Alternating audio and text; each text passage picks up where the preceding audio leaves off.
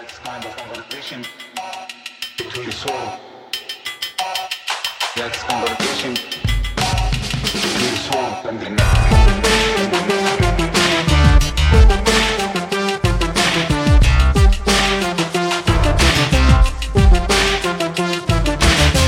Hello, Prestige Heads, and welcome to American Prestige. I'm Danny Bessner, here as always with my friend and comrade, Derek Davison, and we are excited to bring you the news, to expose the news to all of you listeners out there in Tinseltown and the rest of the world. So, Derek, why don't we start with Syria and the death of another Islamic State leader? Yes, Turkish President Recep Tayyip Erdogan announced on Sunday that Turkish intelligence operatives had found and killed the erstwhile caliph of Islam, the Islamic State, Abu Hussein al-Husseini al-Qurayshi, on, I believe, Saturday was the day that this operation took place. It took place in the town of Cindriz in northern Syria, in Aleppo province, which is under Turkish control, or at least the control of Turkey via some of its rebel proxies. This is the fourth Islamic State caliph to die, apparently under very similar circumstances. Later information that the Turks released to the media suggested that he blew himself up with a suicide vest, which seems to be par for the course for Islamic State leaders when they're cornered. Interestingly, I don't expect this to have any impact on Islamic State's operations such as they are. None of the past two, at least. I mean, when Abu Bakr al-Baghdadi was killed, that was a blow. But these last three have all been sort of anonymous guys shuffled through the system. So I don't expect the death of another one will have any significant impact. But interestingly, the U.S. government, or an unnamed U.S. official, kind of went out of their way talking to media on Monday to say that the U.S. could not confirm the death of Qurayshi in northern Syria.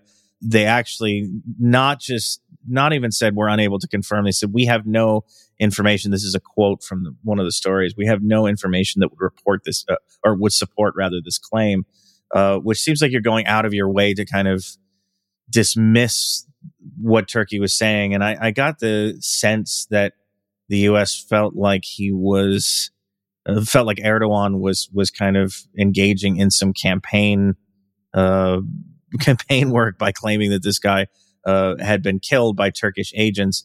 On the other hand, I suspect the U.S. may have been doing a little campaigning of its own and kind of issuing such a firm denial that anything had taken place, or at least anything confirmable had taken place, maybe trying to undercut Erdogan a little bit.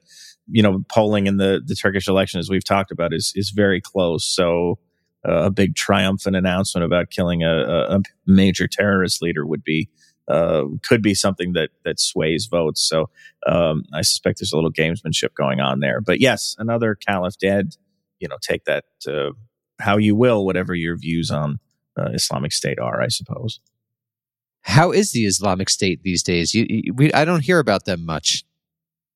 Yeah, well, it's because they're not doing very much. I mean, they are active in Afghanistan. There was a Washington Post piece, just a really silly piece, maybe a week and a half ago now, based on the Discord leaks that suggested that IS was using Afghanistan to plan international terrorist attacks. And it made all these kind of scary statements about, you know, they've been planning attack. They plan to attack the World Cup. They've been planning to attack here. They've been planning to attack there. They haven't actually carried out any of these attacks. They haven't shown any ability to do anything outside of Afghanistan. So it's really kind of a silly thing to even talk about, certainly in the pages of, a major newspaper, to kind of scare, threaten these things or pipe up this threat from an organization that has posed no threat to anybody outside of Afghanistan. In terms of its activities in what used to be the quote unquote caliphate, Syria and Iraq, there've been very little. They engage in kind of hit and run attacks against Syrian soldiers. There are cells that are active in Iraq. The Iraqi government occasionally goes on a sweep and tries to root these things out. I don't think you can ever entirely excise a group like this, but they try anyway. As I said, I don't expect the death of another caliph to really have any great impact on the organization. I will say there is some speculation in the kind of analyst community that they're running out of people who are senior enough and go back far enough with the organization to fill that role. Now, traditionally, it's happened now. They've happened 3 times that they've had to replace a dead caliph. The past couple of times they've chosen people who have been with the group all the way back to its origins in Iraq. They were Iraqi nationals by all accounts.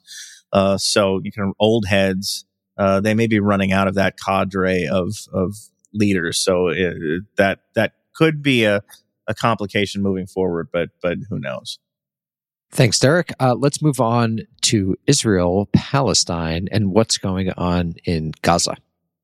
Yes, just briefly, there was a little flurry of activity around Gaza this week. A Palestinian man, allegedly with ties to Islamic Jihad, Qadr Adnan, died in Israeli custody on Tuesday. He had been on an 87-day hunger strike while in prison. There were accusations that he was mistreated by his Israeli jailers and the medical facilities. The announcement of his death prompted a number of responses, a general strike across the occupied territories, protests. It also sparked a small round of rocket fire out of Gaza. The Israelis responded to that with tank fire into Gaza, which then provoked a second larger round of rocket fire that drew airstrikes. Those airstrikes late Tuesday overnight into Wednesday morning killed at least 1 person in Gaza, wounded another 5 people, and then there was a ceasefire that went into effect that the Israelis negotiated with. There's sort of an umbrella group at this point that handles these kind of talks. That includes Hamas and includes Islamic Jihad. It includes other groups in Gaza. So they negotiated a ceasefire that seemed to that did take hold Wednesday morning and hasn't shown any signs of faltering. One other interesting sidelight to this is that Benjamin Netanyahu, the Israeli prime minister, and his convicted terrorist turned national security minister, Itamar Ben-Gvir, got into a sniping match after the ceasefire went into effect. Ben-Gvir insinuated that Netanyahu was weak for, I guess, not bombing more people in Gaza. And Netanyahu sort of invited Ben-Gvir to leave the government if he doesn't like the way that Netanyahu is running things. Which suggests they're getting a little sick of each other. That's sort of an interesting development. Of course, Netanyahu and Ben-Gvir need each other to maintain their coalition, so I don't think you're going to see an actual break. They might threaten it or bluster about it, but it's unlikely to happen. Just another wrinkle in what has been a really just very stable and excellent coalition government that the Israelis have for themselves. It's the absolute best, and thank you so much for sponsoring American Prestige. Yes, Derek, absolutely. Likud Party, thanks for so much. We appreciate everything you send us. Derek, let's move over now to Sudan. And just listeners, as a reminder, we did a special with Josh Craze on Sudan. So if you want a larger context for the crisis there, please check that out. There's not much to say in terms of an update on how the fighting is going. The heaviest fighting continues to be in Khartoum and the other cities that lie around the confluence of the White and Blue Niles, Omdurman and Bahri, and in Darfur, of course. There've been some escalation in Darfur, which I think is alarming, given that region's history. The main developments this week were ceasefire related.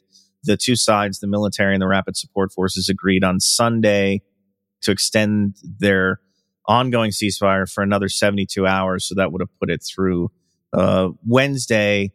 They then later in the week agreed, I believe on Tuesday, agreed to extend the ceasefire again from Thursday through May 11th. So we're recording this on Thursday. That extension went into effect today. It will go continue for another week. They might as well extend it through the heat death of the universe at this point, because nobody is abiding by the ceasefire. The fighting still continues. But I suppose there is some value in at least pretending that there is a ceasefire that you're trying to maintain.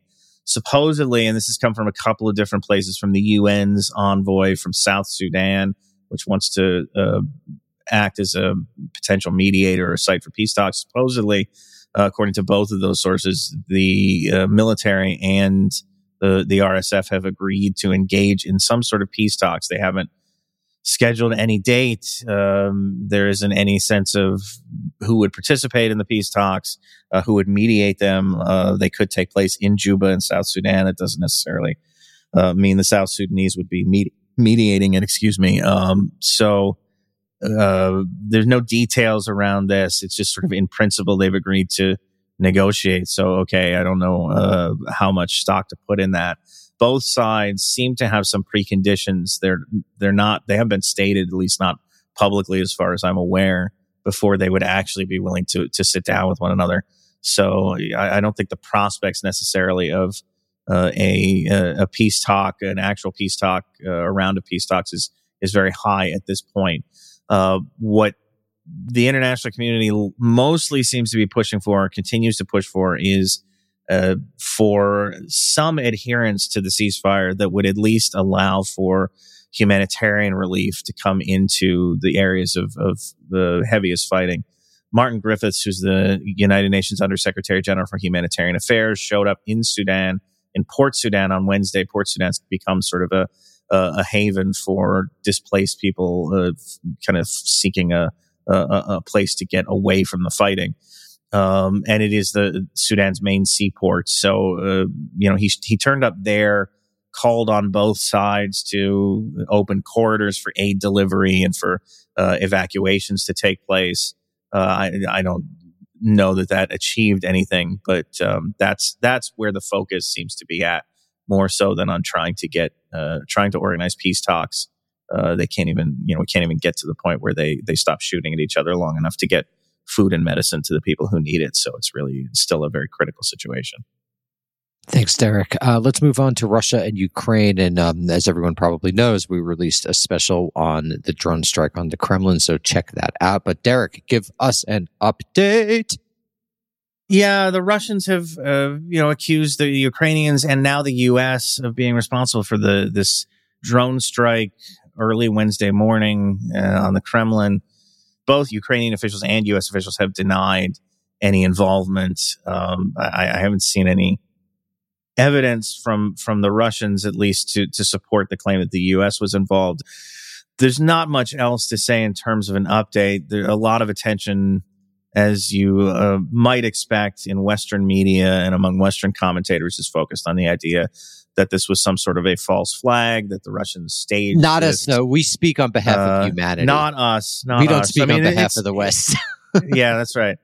It's certainly possible. I'm not saying that it's not. I'm still struggling with what exactly the Russians would want out of that. They don't need a pretext to do any more than they're doing in Ukraine. They could just do it. They don't really need a pretext to kind of get the Russian public opinion on their side. That's irrelevant to some degree in any way. And for the most part, it seems like public opinion is either apathetic or on the Russian government side for the most part. One theory that I've seen suggested is that the Russians are planning a new military mobilization, and they need something to get the public behind that, because those have generated some pushback from people who are affected by them. So maybe this will serve as a pretext for a new mobilization. That has some interesting validity to me as a potential explanation. But a lot of people are just sort of running with it, and the Russians haven't actually called for a new mobilization yet. I think maybe we could at least wait until that happens before we go all in with, like, this is why things happen. So yeah, that's all I really have about the drone strike, other than what we talked about yesterday. It is possible it was the Ukrainians. It's possible it was a pro-Ukraine, anti-Vladimir Putin group in Russia. It's possible. A lot of things are possible. False flag is certainly possible. I'm just not sure about why any of these groups, except maybe the partisans. And, that's purely speculative, but, I'm not sure why any of these groups would want to engage in an attack like this. The other thing of note, I guess, the battlefield situation hasn't really changed. There's some fighting across the Dnipro River in Kherson Oblast, where speculation is still fairly heavy that this is where the Ukrainians are going to start their big spring counteroffensive, if and when it ever does occur. And in Bakhmut, it's still sort of, the Russians claiming minor advances, the Ukrainians claiming that they've held them off or pushed them back even a little bit, sort of back and forth there, with the Ukrainians holding on to, by all accounts, a pretty small sliver of the city.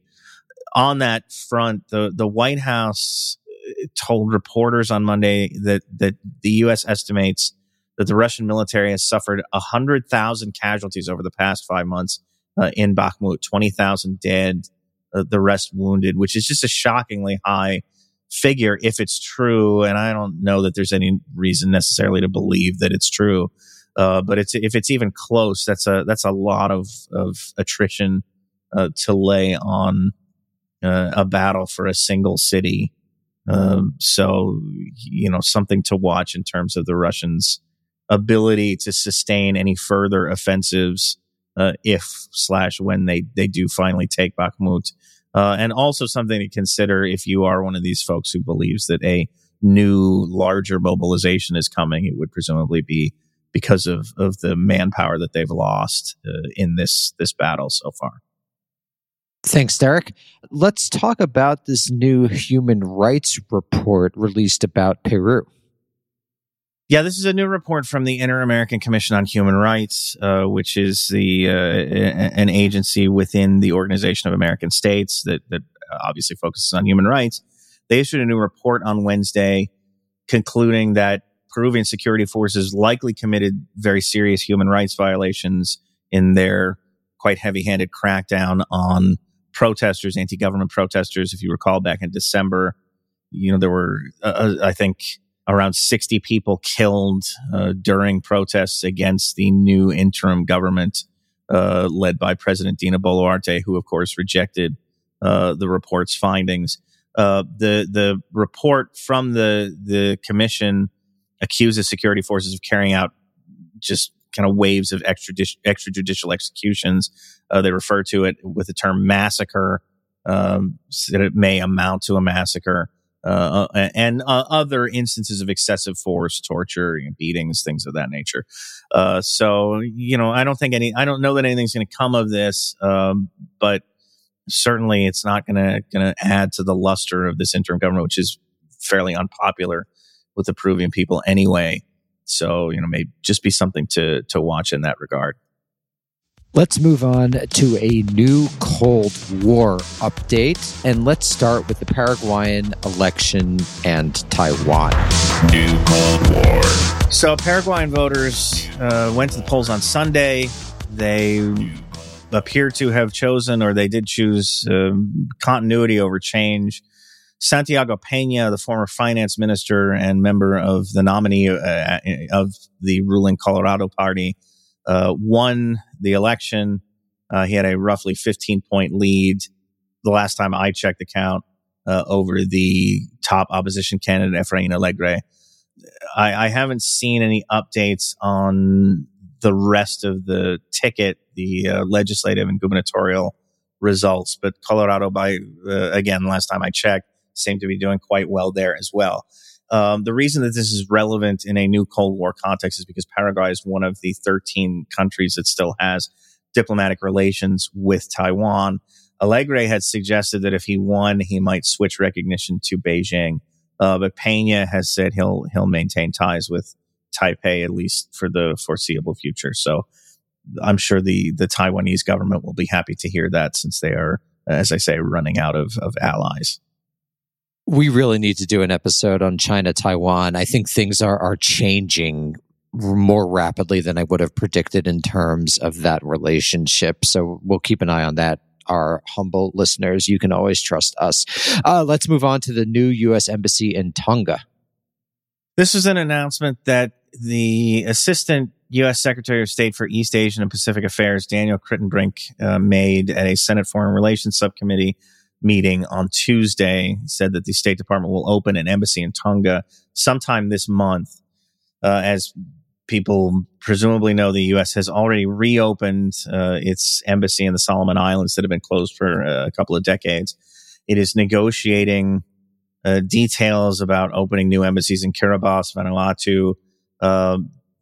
We're negotiating the Biden administration is negotiating a new defense compact with Papua New Guinea. So there's a lot of this kind of diplomatic stuff going on. The Compact of Free Association States are, having their packages renewed and expanded by the U.S. This is all part of the Cold War. It's part of building up a U.S. diplomatic and military, to some degree, presence in the South Pacific, which the U.S. government views as the front line of the new Cold War. So these embassies are part of a larger picture.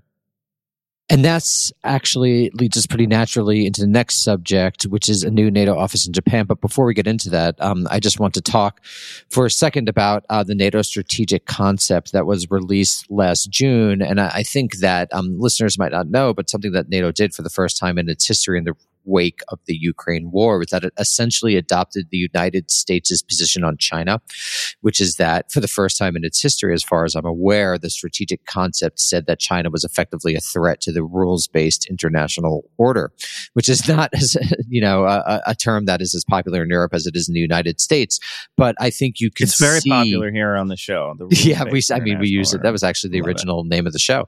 But NATO has basically said that it's going to abide by the United States' desire to really focus on the Pacific region. And in fact, in the national security strategy of the Biden administration that was released last October, the administration, in effect, said that its major goal was to link together effectively the transatlantic alliance with its Indo-Pacific allies. So I think what we're seeing here is a much larger strategic shift designed to counter China's attempt to achieve regional hegemony in East Asia. So Derek, what's happening in Japan with NATO? NATO is going to open a liaison office in Japan. This will be it's not the first time NATO has opened one of these offices, but it will be the first one of its kind in Asia. The idea is to improve coordination between NATO and various partner governments in the region, obviously Japan, but also Australia, New Zealand, South Korea, etc. This starts to look a lot like the same group of countries that the U.S. is aligning with in terms of containing China, or the idea of containing China regionally. So it's very much related to NATO's decision to characterize China as a potential threat to the international order, and ways to make itself more useful to the United States in a theater where NATO really has no business being. I mean, it's a North Atlantic alliance. It doesn't have any reason to have a presence in the Asia Pacific, but it wants to be of use to the United States, so the other NATO allies don't get brushed off by their big brother. This is I assume this is going to inflame tensions between China and NATO. It may push China even closer to Russia than it already is, which would, I think, be a mistake, but nobody listens to me. And it'll be interesting to see. I haven't seen any pushback against this from any NATO members that maybe still have some trepidation about kind of going full bore along with the U.S. down this road to confrontation with China. But there are a couple. France, for one, Emmanuel Macron has tried to chart a more independent course on China, and he's sort of been shouted down by the rest of the club. So I can't imagine that there's universal support for something like this within NATO, but I haven't seen any internal dissension about it. And let's move on to our final topic, which is Jake Sullivan's speech on the so-called Washington Consensus. The Washington Consensus was essentially an approach to economics that was defined by privatization, liberalization, and so-called fiscal discipline. It really got off the ground in the 1980s and 1990s and might be viewed as kind of the international version of neoliberalism that was promoted by the United States abroad. So, Derek, what did friend of the pod Sullivan have to say about the Washington Consensus? So he spoke last week. It was an economic speech in the with the having the national security advisor do an economic speech kind of suggests where this is going. But the idea that the Biden administration has brought forward here is that the rise of China within the that consensus has, and the emergence of China as the great national security threat supposedly to the United States is proof that the Washington consensus has failed on some level and needs to be rethought. Economically, it's certainly failed. I mean, I don't think there's any question globalization, neoliberalism hasn't worked out so well for most people. And that's where things like, foreign policy for the middle class come from. What the Biden, things like the Inflation Reduction Act, the CHIPS Act, trying to onshore manufacturing again and, kind of bring job creating industries back to the U.S. instead of, allowing them to go all over the world. That's where this comes from, this attempt to redefine the Washington consensus to mean something else. This has raised a fair amount of concern among U.S. allies who have their own dealings with China.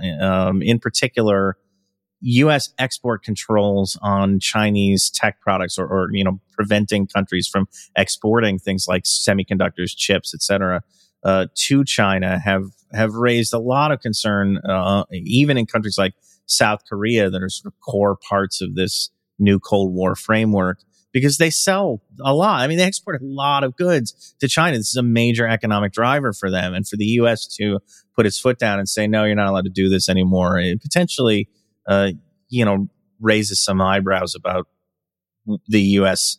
bigfooting these other countries and could create tension. So Sullivan's speech seemed mostly to be an effort to kind of assuage these concerns. He talked about these things like export controls and other U.S. limitations as very narrowly focused. He cast them as very narrowly focused and suggested that we're just focusing on areas of particular concern for security issues. We're not trying to stop anybody from having relationships with China. We're not trying to stop anybody from selling goods to China. We're just concerned about some very particular areas. So I think the administration maybe is getting some sense of that there's some blowback against what it's done so far. By the way, I don't necessarily agree with that. A lot of the things that the administration has done seem fairly heavy-handed and not at all tightly focused. But maybe they're feeling a little bit of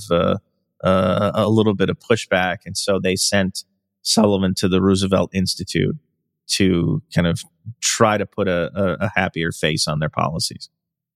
Thank you, Derek. And before we go, two quick things. I released a paper with the new Alameda Institute, which I think our listeners will be interested in. So check them out and check out the paper. It's titled The Return of the United States. It's on the rules-based order and how Ukraine helped the U.S.